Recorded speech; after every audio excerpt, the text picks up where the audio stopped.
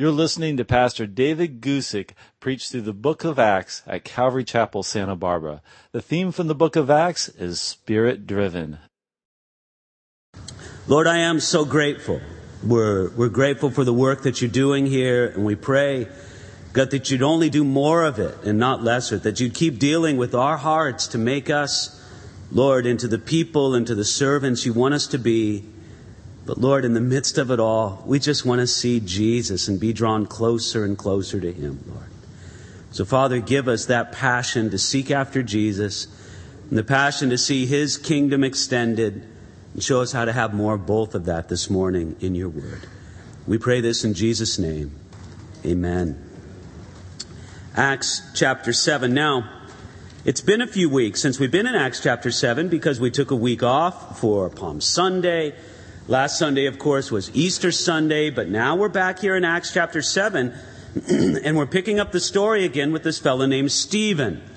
Stephen, who was one of the early leaders of the early church. This time, the gathering of Christians, they needed new leaders, and men like Stephen and others were gathered up to be leaders. And initially, Stephen was just chosen. I say just chosen, it's really an unfair way to say it, but he was chosen for an administrative, sort of organizational duty, to be some kind of a bookkeeper or organizer in the church. But that didn't define the limit or the extent of Stephen's gifts. No, he was a man who was gifted to be able to talk about Jesus with other people. And he debated and disputed with other people about who Jesus is and what Jesus had done for him. This got him in a lot of trouble with the religious leaders. And so he was falsely accused and put on trial before the high religious council of Judaism of that time. And where we left it off last time in Acts chapter 6, at the very end of the chapter, it said, verse 15, that all who sat in the council looking steadfastly at him, and they saw his face as the face of an angel. So here's Stephen called to answer for these accusations that have been made against him. And he's not going to take the Fifth Amendment, even if he could, because it didn't exist at that time. He's not going to rely upon a lawyer or try to build a counter case. It's very fascinating to see the great response of Stephen to this council as it's recorded for us in Acts chapter 7. By the way, the response is too long for us to consider in one Sunday. We're going to split it up over 2 Sundays. But to see Stephen's response, it's not concerned with justifying himself.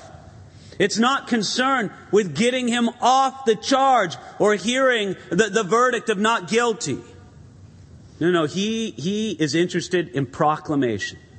Is proclaiming who Jesus is and what He's done, and explaining the truth in contrast to the false accusations that have been made against Him. So let's take a look. Verse 1 here, Acts chapter 7. Then the high priest said, "Are these things so?" With that, he's commanding Stephen, defend yourself.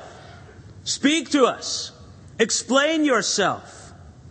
Now, by the way, you should know that the high priest mentioned here was almost certainly still Caiaphas, the same one who presided over that ill-fated trial of Jesus of Nazareth. And that very same high priest who referred Jesus to the Romans for crucifixion, that very same high priest was the one standing, or sitting, I should say, in judgment of Stephen at this very period. And then, as he invited Stephen to explain himself, in light of those accusations, Stephen was accused of several things. It's recorded right back in Acts chapter 6, verses 11 through 14. It says that Stephen was accused of speaking blasphemous words against Moses, against God, and against the temple. Those verses 11 through 14 of Acts chapter 6 also tell us that Stephen was accused of saying that Jesus would destroy the temple and destroy the customs of Moses. So in this response, Stephen's going to give a panorama of Old Testament history. Now, when he's speaking to the Sanhedrin, it's really not for the purpose of saying, Sanhedrin, you don't know these things from Israel's history, and I do know them. Let me teach you. No, he knew that the Sanhedrin, that this council that sat in judgment of him, that they knew very well what these things were from the history of Israel. But rather, they hadn't considered them.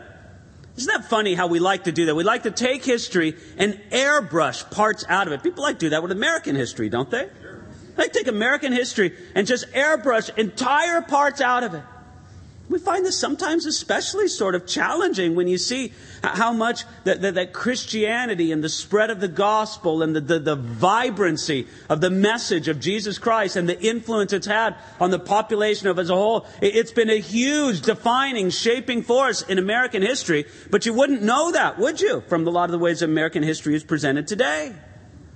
Well, in the same way, in the minds of many of these Jewish leaders, whole segments of their history had just sort of been forgotten in their minds. Stephen won't let them forget. Right here, right now, he's calling their attention to it. Please understand, Stephen was not really defending himself here. This isn't a defense. He's not interested in doing anything else but proclaiming the truth about Jesus in a way that they could understand.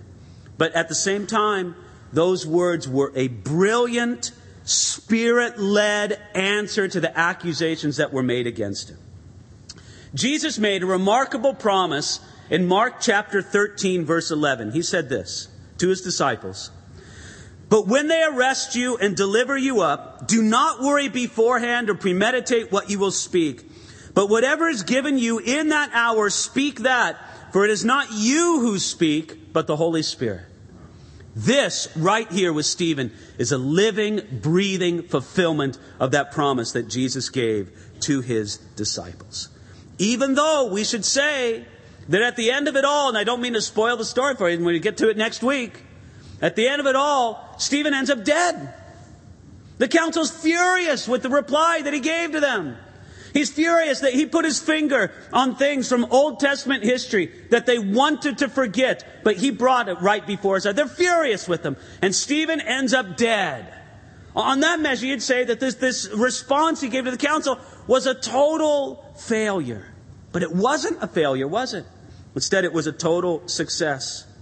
Because Jesus didn't promise in that thing that he said to his disciples that they would have no problems or no troubles. But he said, I'll be there working in the midst of it all. You know, what I love about this response that Stephen begins with, starting at verse 2, is that Jesus is at the center of it all. He's taking a look at what God did throughout Old Testament history, and he's trying to get through to these religious leaders. God is doing a new thing. He's doing a really new thing, and that the followers of Jesus were involved with something new. It was having a new focus on Jesus. It was having a new focus not on Moses. It was a new thing not focused on the temple. And it was a new thing that would be rejected by many people. And so Stephen knew, or at least he had to know, that the response he's going to begin with at verse 2, that it would actually get him in worse trouble. But Stephen didn't care. He wasn't interested in hearing not guilty. You know what Stephen was interested in hearing? He was interested in hearing, well done, my good and faithful servant. Enter into the joy of your Lord. And that's what he would hear by the end of the chapter.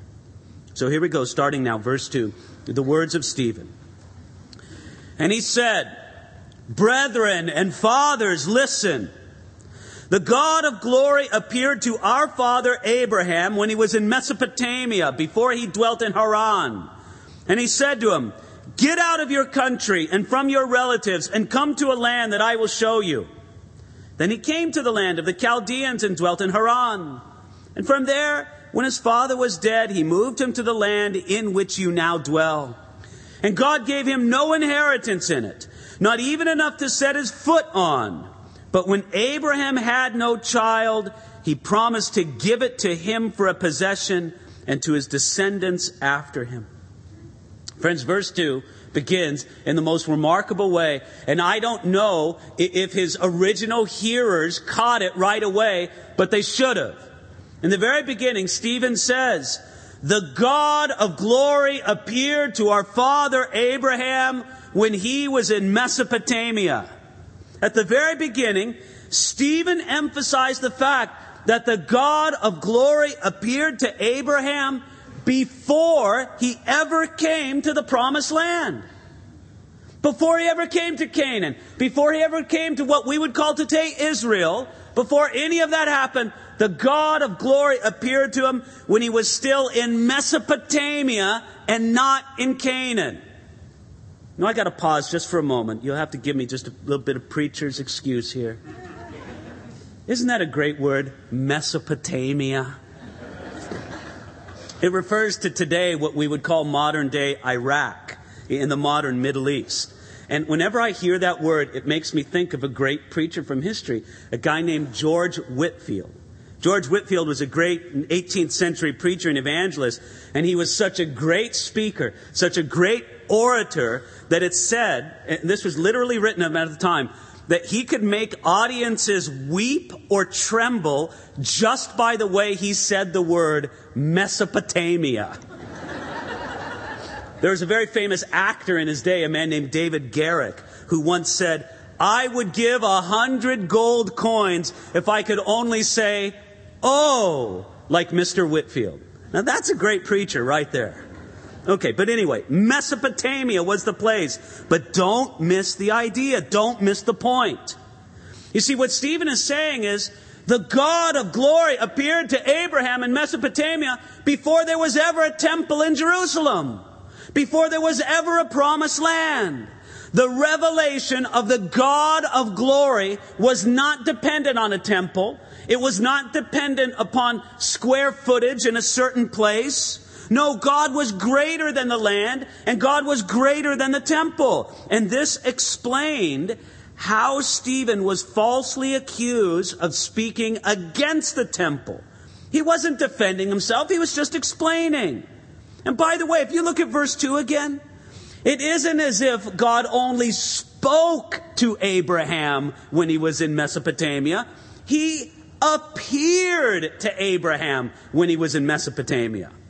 I mean, theoretically, God could have stayed in Canaan or in Mount Sinai and shouted to Abraham all the way from there, right? But he didn't. He appeared to Abraham right there in Mesopotamia. And what did he say to him? Verse 3 tells us, "Get out of your country and from your relatives and come to a land that I will show you." Now, God said this to Abraham when he was in Mesopotamia. Now, Stephen explained that Abraham did not immediately go to Canaan. Look at verse 4. It says he dwelt in Haran. Now, I'm not going to get into the geography here, but let me just tell you in basic thinking. You have Mesopotamia, you have the promised land, and Haran is somewhere in the middle between the two. So when God said to Abraham, "Hey, you, go to Canaan," what did Abraham do? He said, "All right, I'll go to Haran." Not so perfect obedience, right? Here's the other thing. God said to him, "Go to Canaan and leave your family behind." And what did he do? He brought his father and his nephew with him.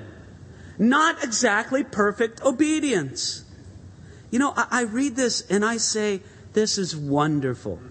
Because you never really read in the book of Genesis how it emphasizes Abraham's partial obedience. It's certainly there. You can see it. But here Stephen is just showing us something that we should remember, was that Abraham, even though he was partially obedient, it didn't take God's promise away. You could say that God's promise was on hold in his life until he did obey, but he didn't remove it. And I believe that much the same principle works in our life today. God's the same God who dealt with Abraham, and he deals with us today. For many of you, God has spoken to your life a promise, and that promise expects or anticipates some response of obedience in your life. And you know what? You haven't obeyed God with what he's told you to do. And you fear that God's taken away the promise. Now, he probably should, shouldn't he? I mean, don't we deserve that? That if God says, "Okay, if you do this, I'll give you that." And we say, "No, Lord, I'm not going to do it." And God says, "Okay, great, I'm not going to give it to you." But I want you to know, and I'm not speaking absolutes here, but in general, that's not God's pattern. In general, God says, "Okay, fine, you don't want to obey me? Let's push the pause button on the fulfillment of this promise in your life." And that's what he did for Abraham. He pushed the pause button, and when Abraham was ready to get serious about who God was and what God asked him to do, God said, "Great. You want to go all the way to Canaan now? Now we'll do it. You want to leave behind your father?" Actually, God had to leave behind his father because his father finally died. And he left him in Haran. Fine, do it, and then I'll go. But it's just a wonderful thing. And again, as we see that Abraham was certainly such a giant of the faith, even being called the father of those who believe, yet he didn't start out as a giant of the faith. God had to build it in him, just like he builds it in each one of us. But you can see the signs of Abraham's faith so clearly. Look at verse 5, where it says, God gave him no inheritance, no child. Abraham was promised both the land and descendants, but he had no outward proof of either. He could only trust God for the fulfillment of these things. I think it's absolutely amazing to think of it, right? God gave Abraham a promise, and he said, Abraham, this land, it's all yours. Nobody else on earth recognized that land as being Abraham's. It would be something like this. Take all that beachfront property on Cabrillo, right? Take the whole stretch, from the park up on the hill up to East Beach, and just say God speaks to your heart and says, this all belongs to you. And then go start talking to people about it, right? They'll put you in the loony bin, won't you? Wasn't it something a little bit like that for Abraham? God says to him, it all belongs to you. Everything. Well, great, God, who else are you going to tell? Nobody, just you. But here's the difference. It was no fantasy. It was no figment of his imagination. This was the truth of God, and it turned out to be true in the life of Abraham. And the same thing with inheritance. With not just inheritance, with his descendants, I should say. God promised Abraham that he'd have a multitude of descendants.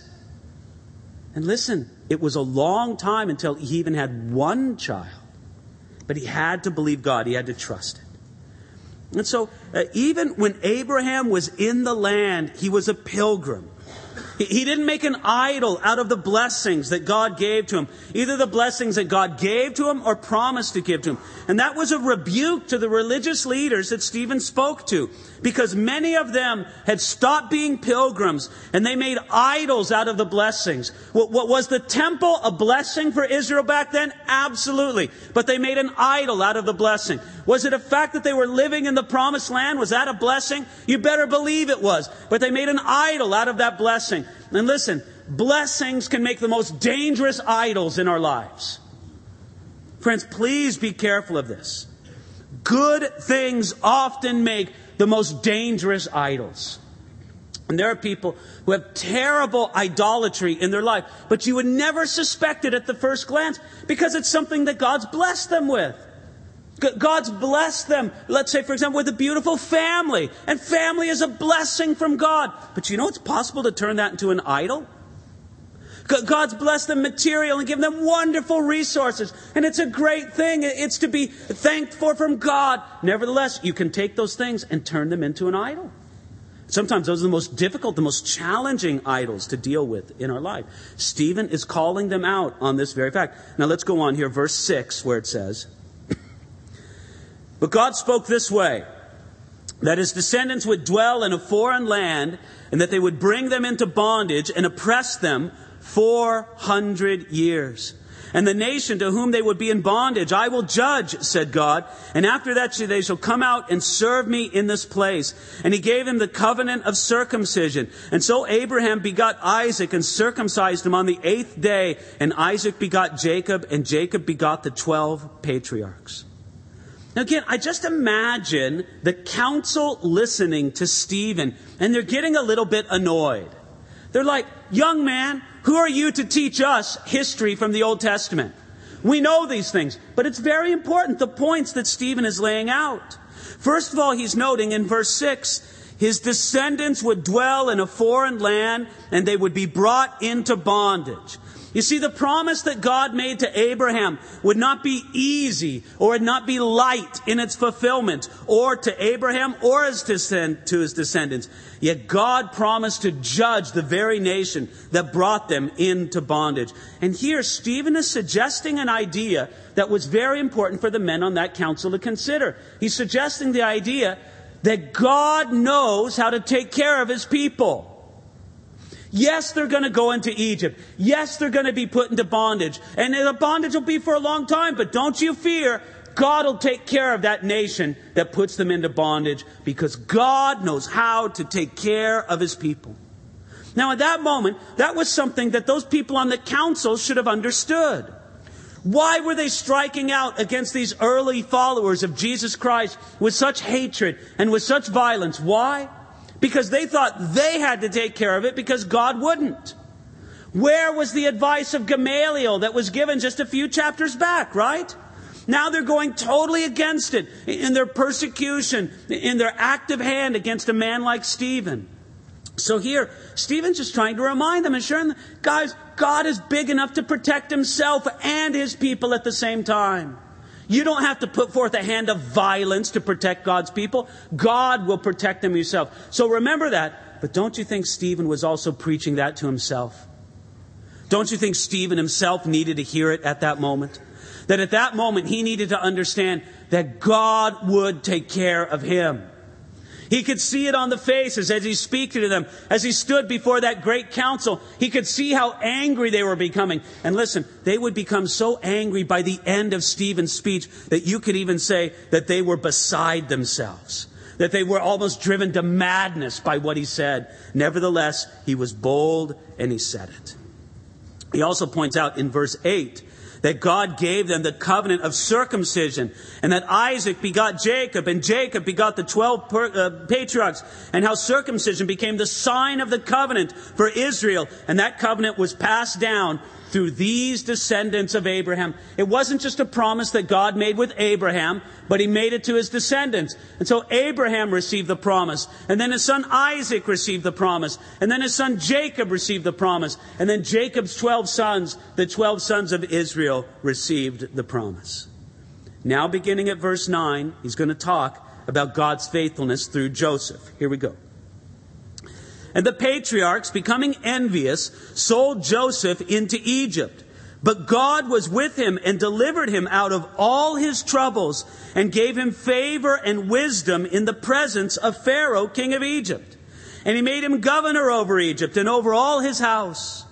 Now a famine and great trouble came over all the land of Egypt and Canaan, and our fathers found no sustenance. But when Jacob heard that there was grain in Egypt, he sent out our fathers first. And the second time Joseph was made known to his brothers, and Joseph's family became known to the Pharaoh. Then Joseph sent and called his father Jacob and all his relatives to him, 75 people. So Jacob went down to Egypt, and he died, he and our fathers. And they were carried back to Shechem, and they were laid in the tomb that Abraham brought for a sum of money from the sons of Hamor, the father of Shechem. Did you notice that in verse 9? What's one of the first things he says about Joseph? That God was with him. Wait a minute.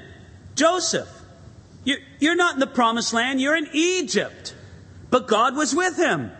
Again, he's emphasizing the spiritual presence of God with Joseph all the time. Joseph didn't need to go to the temple to be close to God. There was no temple. Instead, God was with him all the time. Now, friends, I know it seems a little bit repetitive, but this is a very important point. God is not confined to certain places. You know, a place this was beautifully emphasized for me was the first time I ever went to Israel. By the way, I hope those of you who are going with us to Israel in November, I hope you're excited about that. It's going to be a great trip, and we're doing another trip in February, so fill it up. It'll be a great trip. First time I ever went to Israel, I was so excited to go to the Western Wall and pray. The Western Wall, sometimes called the Wailing Wall. It's the place that's not on the Temple Mount. The Western Wall is just a retaining wall for the Temple Mount. But it's as close as faithful Jews want to go to the temple today. So they go there and they pray. And it's really sort of amazing, the pageantry they have there. They divide it between a men's section and a women's section. And over there at the men's section, they'll have bar mitzvahs there and special ceremonies. They'll be having parties and throwing candy. But you'll always see the guys with the long, curly hair and the special hats. And then they're praying and bobbing back and forth. And there's little scraps of paper inserted all over the Western Wall. people write prayers and they think that God will especially hear them. And I was so excited to go to the Western Wall and pray, right? So I go there and I take the little paper yarmulke that they give you and I put it on my head. And I go up to the Western Wall and I go, oh man, this is going to be the most beautiful time of prayer I ever have in my life. Yes, Lord, I can't wait for this. And I go up there and I even have my little scrap of paper with a prayer request on it. And I'm all ready to go. And I start praying and I'm like just ready to feel the amazing presence of the Lord. There I am right there at the Western Wall to pray. And you know what? You know what I felt? Nothing. And I tell you, it was almost demonstrable from God, saying, nothing. Just, here you are. You're praying. You could be praying in California. You're praying here. And then God spoke to my heart something so powerful, I'll never forget it. He said this. He said, you're not any closer to me here than you are in California. And my heart rejoiced. I got so happy that I didn't feel anything special at the Western Wall. I was like, yes, Lord. It's not like this is a place where I'm especially close to you and other places I'm somehow far from you. No, you're the God of the whole earth. Abraham didn't need to go to a temple to be close to you. Joseph didn't need the temple to have God appear to him or be with him. No, and I'm just as close with the Lord wherever I am when I set foot on this globe, because that is the God of this world. He reigns over all the earth. Now, if I could just share with you, on subsequent trips to Israel, I've had amazing times of prayer at the Western Wall. But this first time, I think it was so important for God to speak that into my heart, to say, no, you're not any closer to me here. This is a wonderful place. Israel's a great place. But it's not that the presence of the Lord is any more powerful there. It was just amazing for me to hear that. But that's what it was for Abraham. That's what it was for Joseph. You saw those very words right there in verse 9. God was with him. He was in Egypt, but God was with him. And then going on now, verse 9, he also says that the brothers of Joseph, it says they, becoming envious, sold Joseph. Now, you know what I think is remarkable about this? Now, he's starting to weave another thread into his response. The first major thread was this. God doesn't need the temple or doesn't need the land of Israel to be close to his people. Okay, that's the first thread, woven through the life of Abraham and woven through the life of Joseph. Now here's the second one, and this one's a little more challenging for those people he was speaking to. The second challenge is basically this. The people have a habit of rejecting those who God sends to them. Becoming obvious, they sold Joseph. Joseph became a picture of Jesus in that the sons of Israel rejected Joseph, who later on became a savior to them. Joseph saved them. He had grain. He had resources of food when nobody else did. Joseph saved them. But the first time Joseph came to them, they rejected him. Isn't that remarkable to notice? Hey, you guys have a habit, he's saying this to the council, you guys have a habit of rejecting the people God sends to you. Wake up. And now he's going to go on and make the same point here, starting at verse 17. But when the time of the promise drew near, which God had sworn to Abraham, the people grew and multiplied in Egypt till another king arose who did not know Joseph. This man dealt treacherously with our people and oppressed our forefathers, making them expose their babies so that they might not live. At this time, Moses was born and was well-pleasing to God. And he was brought up in his father's house for 3 months. But when he was set out, Pharaoh's daughter took him away and brought him up as her own son. And Moses was learned in all the wisdom of the Egyptians and was mighty in words and deed. Moses was also like Jesus, because when he was born, he was well-pleasing to God, and he was preserved in his childbirth. God knew how to take care of Moses. And the fact that he was well-pleasing to God without the temple, without the customs of the religion of that time, showed what a powerful thing that God was right to Moses there in Egypt. We also notice that verse 22 says that he was mighty in words and deeds. Again, just like Jesus who would come after him, in that he was wise and skillful with words and a man of mighty deeds. By the way, if I could just go just on a slight little side trail here. Isn't it interesting what it says about Moses, that he was a man mighty in words and deeds? Because later, when Moses is about 80 years old, there on Mount Sinai, meeting with God at the burning bush, what does Moses say? He says, I don't know how to talk in front of people. You see, apparently, Moses grew up to be the guy who was the winner, the guy who was the spokesman, the guy who could do it. He was mighty in words and deed. But then he had to leave Israel, did he not? Leave Israel, leave Egypt and hide out in the desert. And so what did he do in those 40 years? Well, God basically broke him, right? So at the end of 40 years, he was no longer a man mighty in words and deeds. At the end of 40 years, he was a man who was watching his father-in-law's sheep out on a dusty hill out in the middle of the desert. That's just a little side trail to see how God worked in the life of Moses. But here, don't miss this point, starting at verse 23 now. Now when he was 40 years old, it came into his heart to visit his brethren, the children of Israel. And seeing one of them suffer wrong, he defended and avenged him who was oppressed, and struck down the Egyptian. For he supposed that his brethren would have understood that God would deliver them by his hand, but they did not understand. And the next day he appeared to two of them as they were fighting and tried to reconcile them, saying, Men, you are brethren, why do you wrong one another? But he who did his neighbor wrong pushed him away, saying, Who made you a ruler and a judge over us? Do you want to kill me as you did the Egyptian yesterday? Then at this saying Moses fled and became a dweller in the land of Midian, where he had 2 sons. See what happens here up to verse 29? Stephen is explaining this to the council. Hey, Moses was raised up and he was oppressed by the way that his people suffered there in the land of Israel. And it came in his heart to visit his brethren.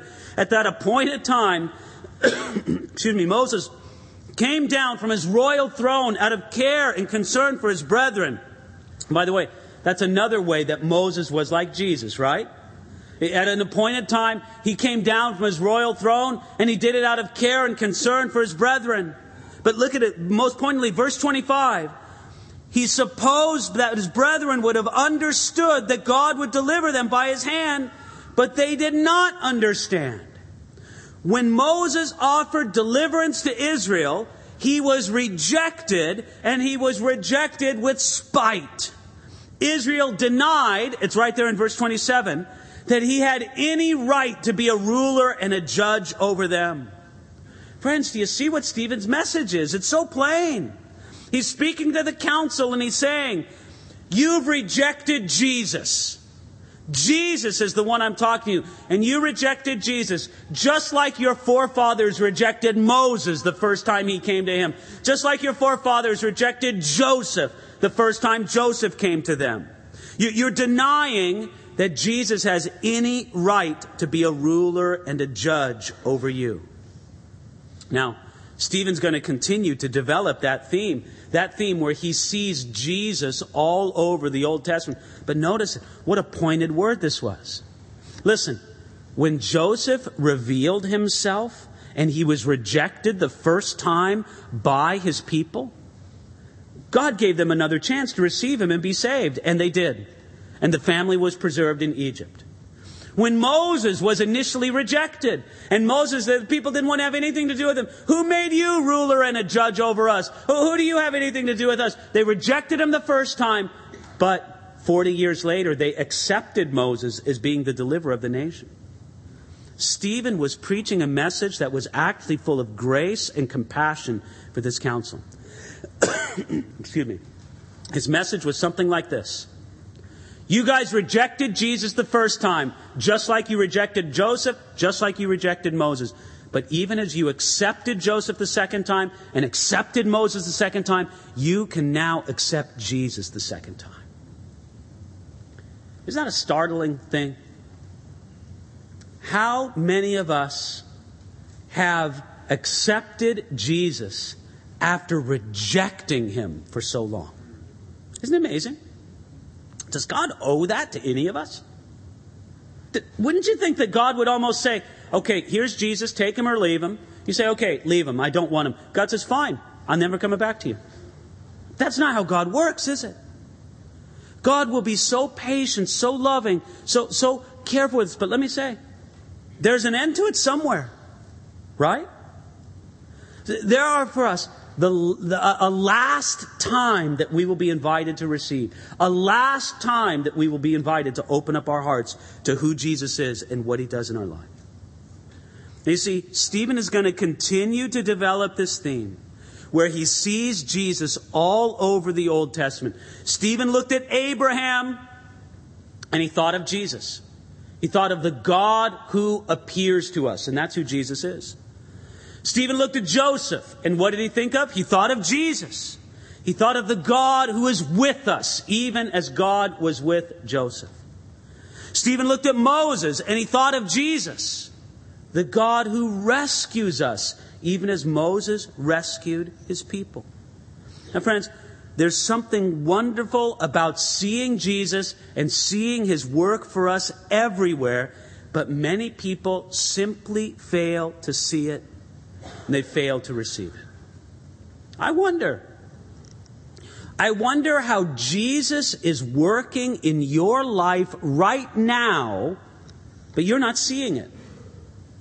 You might even be crying out to God, God, where are you? What am I doing? What are you doing? And God is going, I'm here. I'm right here. Can't you see this? I think that this was one of Stephen's main messages to that Sanhedrin, to that council, was to say, Jesus has been with you all the time. He's been working even though you've rejected him. Now it's time for you to receive. Friends, it's time for us to receive. And I just want to speak a word to the discouraged heart out there. You wonder where Jesus is. You wonder in the midst of whatever it is you're going through or you think you're going to go through, where is Jesus in the midst of all of that? Listen, he's closer than you ever imagined. Just because your eyes haven't been able to see him, don't believe that he's not there. Jesus is there just as much as Stephen could see him. In the midst of all this in the Old Testament, we can see Jesus where he's at with us right here, right now. You know what I think one of the beautiful things that God does for us in a Christian life is he knows how weak we are. He does. The Psalms say that the Lord pities us as a father pities his children. You ever want to take one of your little children just close to you and go, oh, poor dear, poor thing. God pities us that way. And one of the ways that God ministers to us in the midst of that sweet, if I could say it this way, this sweet pity that God has for us, is he gives us material things to represent the spiritual work that he does in our life. And that's what we're going to do right now in receiving communion. When you see that bread, you think of the broken body of Jesus for you. When you see that cup, you think of his poured out blood for you and I. And friends, those things are spiritual. His broken body was a physical fact on Golgotha, but it's applied to us spiritually. But God says, I'll give you something material that you can grab a hold of. Any of you need to be strengthened in faith. You need to be reconfirmed today in the strength of what God is doing in your life. Something material to remind you of the spiritual. God's going to give it to you right now as we take communion. But I must say, for some of you here this morning, if you haven't surrendered your life to Jesus Christ, if you haven't received Jesus in your life, now's the time for you to do it. And you can decide so right now in your heart. And you can make your taking of that bread and your drinking of that cup just your proclamation to God and to everybody else that you want to receive Jesus. That just as much as you're going to eat that bread and take it deep within you and drink that cup and take it deep within you, that's what you want Jesus to do in your life. So let's pray together right now, and then we'll distribute the bread